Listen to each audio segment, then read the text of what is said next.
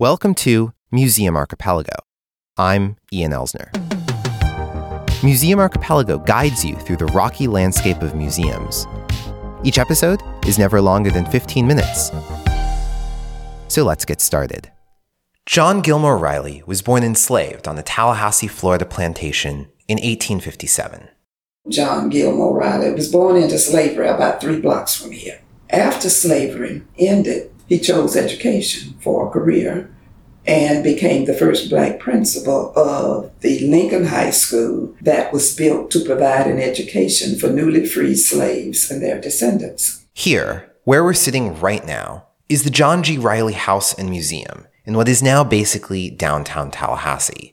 And this is Althamise Barnes, the founding director of the museum. Hello, my name is Althamise Barnes, and I am the founding director of the John Gilmore Riley Research Center and Museum. I'm the executive director, and I've been that for 24 years. The John G. Riley House, a handsome 2-story wood house, sits in the same neighborhood as the older, well-kept plantation homes. Tallahassee in 1857 was the center of Florida's plantation economy, a system built almost entirely on enslaved labor. Enslaved people outnumbered white people 3-1. Of the 279 white families living here in 1860, nearly 2/3 owned at least one person. Once the slavery system broke down or was eliminated in the area, a lot of the properties remained a part of that establishment, and a lot of the blacks who worked on the plantation remained in the area. Over time, other blacks moved in. So ultimately, it became this African-American enclave, we call it, and it's where over 80 families settled around the 1870s. The families had stores, they had churches, they had a school that operated out of New St. John AME Church, they had a wood yard. It was a pretty much self-sustaining community. They had pretty much everything that was needed, which was important because it was during the days of segregation, legal segregation. So they were limited in terms of where they could go to shop, where they could go for entertainment and what have you. And during the period of Jim Crow and the Black Codes, this neighborhood, this enclave, became known as Smoky Hollow. Why the name Smoky Hollow? With our younger visitors, we have fun with that. But Smoky Hollow grew out of the fact that, it's an all-black community. So a lot of the more, I would say, undesirable elements ended up in Smoky Hollow. So you had the electric station, the first electric building. The incinerator where all of the city's trash was burned was in Smoky Hollow. Many of the women did domestic work. White families brought in their clothes, and back then, the women did the wash outside over a black smut pot. So they had to make these fires, and so you would always see smoke coming up from the fire pots. And then the train ran right through Smoky Hollow. So what does it emit? Smoke. So that's all of that is about the smoke part. Then we say to the children, well, where are we? Are we on a hill? Or no, we are in a hollow. So that's the Smoky Hollow. John Gilmore Riley was a critical part of this self-sustaining neighborhood. As the principal of the Black Lincoln Academy, which later became Lincoln High School, he was known as Professor Riley. He also served as a guardian, a kind of unofficial record keeper of births and deaths for Black people in the Smoky Hollow neighborhood. The majority of houses in Smoky Hollow could be described architecturally as shotgun homes. Riley was able to buy some and rent them to tenants in Smoky Hollow. In the 1890s, Riley built this grander house for his family on the northern end of Smoky Hollow. This house, when it was built, was a very upscale, big deal for Tallahassee for a black person. Because if you think of the fact that, you have a person who was born a slave, and he was a slave until he was about 8-9 years old. Then along came another time in history when people like Mr. Riley still were not allowed to learn to read and write, so he had to slip and get books. He had an Aunt Henrietta who was very learned, so she would teach him how to read. And then he grows up a little more, and then other people counted on him. And then you had Jim Crow, black codes, where black people, especially the men, were in danger, couldn't do things that other men did. There were lynchings close by because the jail was in Smoky Hollow, and they pass in there every day. I grew up in Tallahassee. In fact, I grew up and went to school less than 2 miles from Smoky Hollow, but I had never even heard of it. Not even once. So why had I never heard of it? That was the question I went to the Riley House to ask. It turns out that there are a lot of reasons, but it all stems from an event that Barnes simply refers to as eminent domain. 14 years after Riley died, the city of Tallahassee decided that it needed the land that the Smoky Hollow neighborhood sat on, and proceeded to take it as public property through a process called eminent domain. In 1968, the community was eminent domain. You had maybe about 8 families that were able to negotiate and stay in there long enough to get money for their properties. The residents were told that the city needed the land to build a new Capitol complex. Tallahassee is the capital of Florida. But not much actually came of the project, save for the construction of a new road over the neighborhood. And this was the Tallahassee I was familiar with. The entire community erased out of the urban landscape and out of the minds of people like me. But not for the former residents, who forever resented eminent domain.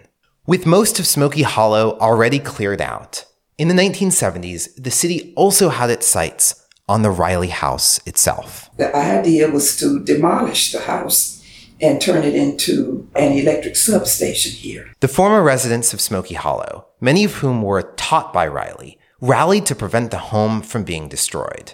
The house was fully restored in 1981. Barnes says that it was the preservationist's goal that the house would serve as a center to interpret local African American history. And that's where Barnes comes in. In 1996, she stepped forward to turn the dream into a reality, starting with oral histories. We're the first people to come over to get it all cleaned up after the restoration to prepare to open it as a research center and museum. There are many ways to interpret history through aspects of this house. One of the first things I did when I came here, I said, we don't want to just be a museum with pictures on the wall. I want to document history that has been ignored, neglected. So with my old camcorder camera and tripod, I did almost 100 interviews. All the people are deceased now. If people want to know anything about the Black history, the real, authentic Black history, you have to talk with people who lived it. Someone else might tell you something, but your primary source is much better. Today, the dream is realized. The museum doesn't just have pictures on the wall. There's even a talking audio animatronic likeness of Riley, which was, in a very Florida twist, donated by the Disney Corporation. If you don't know your roots, people can tell you anything and convince you of its truthfulness. Barnes says that the museum uses the years of Riley's life as an interpretive method to provide context for the legal forces of segregation acting on Smoky Hollow and Black people across the nation. We kind of bring, and we even with the birth and death date, Mr. Riley was born in 1857. So we said, okay, what famous court decision happened in 1857? And if it's the middle school on up students, keep thinking. Oh, Dred Scott. Yes, Dred Scott decision. Now tell me about Dred Scott. Black man trying to get his freedom. Didn't work. Courts ruled against him. Okay, Mr. Riley died in 1954. What happened in 1954? Relates to education. Oh, yes. Brown versus the Board of Education. The location reviews of the John G. Riley House and Museum mostly express gratitude to learn what reviewers didn't learn in school. There aren't too many museums in Tallahassee that interpret these kinds of histories.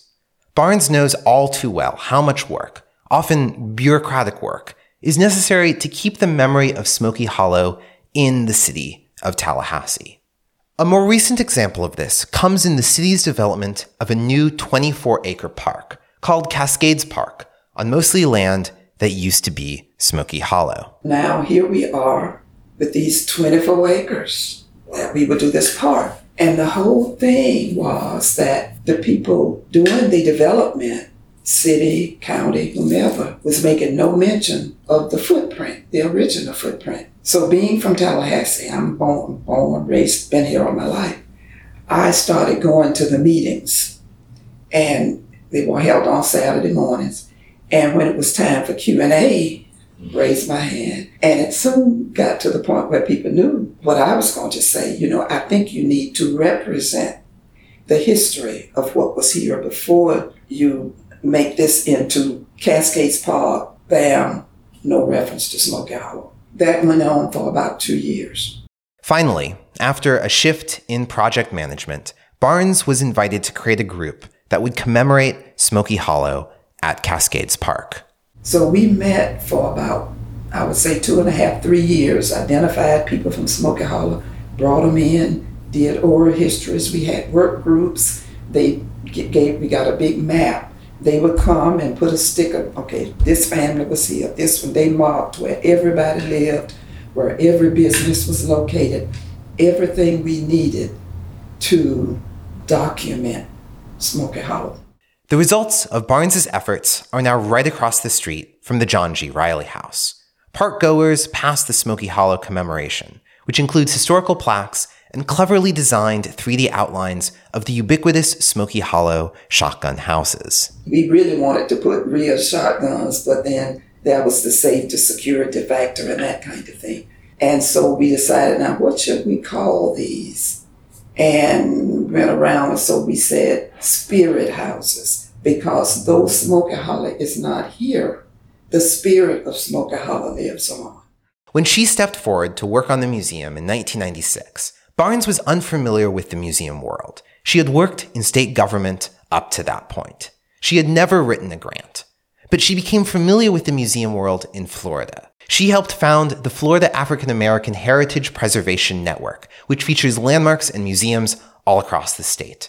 She wrote grants. She helped others write grants. In order to fund projects that were overlooked by the mostly white historical establishment, she realized that she needed to sit on committees that decided which grants should be awarded. And then she sat on those committees. But to this day, there are still resistance. If you go to some of the organizations that are supposed to be representing the state museum groups, associations, go to some of their meetings, and it's really unfortunate because there's a rich history here. Now, I would say during the past, say 5 to 7 years, I've noticed more and more as a few younger people come on. They'll come and want to know, what are you doing? But it's a richness that people have missed all these years. The resources were there, but they didn't have the people with the right mindset. And this is all a part of this social justice that people talk about. And then the house itself, built 1890. How many years ago was that? In a person's life, they aren't supposed to still stand. But this house is standing because some people cared about it. This has been Museum Archipelago. This episode of Museum Archipelago is proudly sponsored by me. You might know me as a podcast host, but I also make interactive museum exhibits. And now I'm available to help your institution with any museum technology project. And as I hope Museum Archipelago has convinced you, I do know my way around a museum. Please visit ianelsner.com if you're interested in learning more, or email hire@ianelsner.com to see if I'm a good fit. Once again, thanks to me for sponsoring Museum Archipelago. You can find a full transcript of this episode and links to other episodes at museumarchipelago.com. Museum Archipelago is supported by listeners like you who have joined Club Archipelago on Patreon. If you can't get enough about how museums shape our lives, join now for $2 a month. If this is your first episode, subscribe to the show for free using your favorite podcast player. And if it isn't, leave us a rating or review. And next time, bring a friend.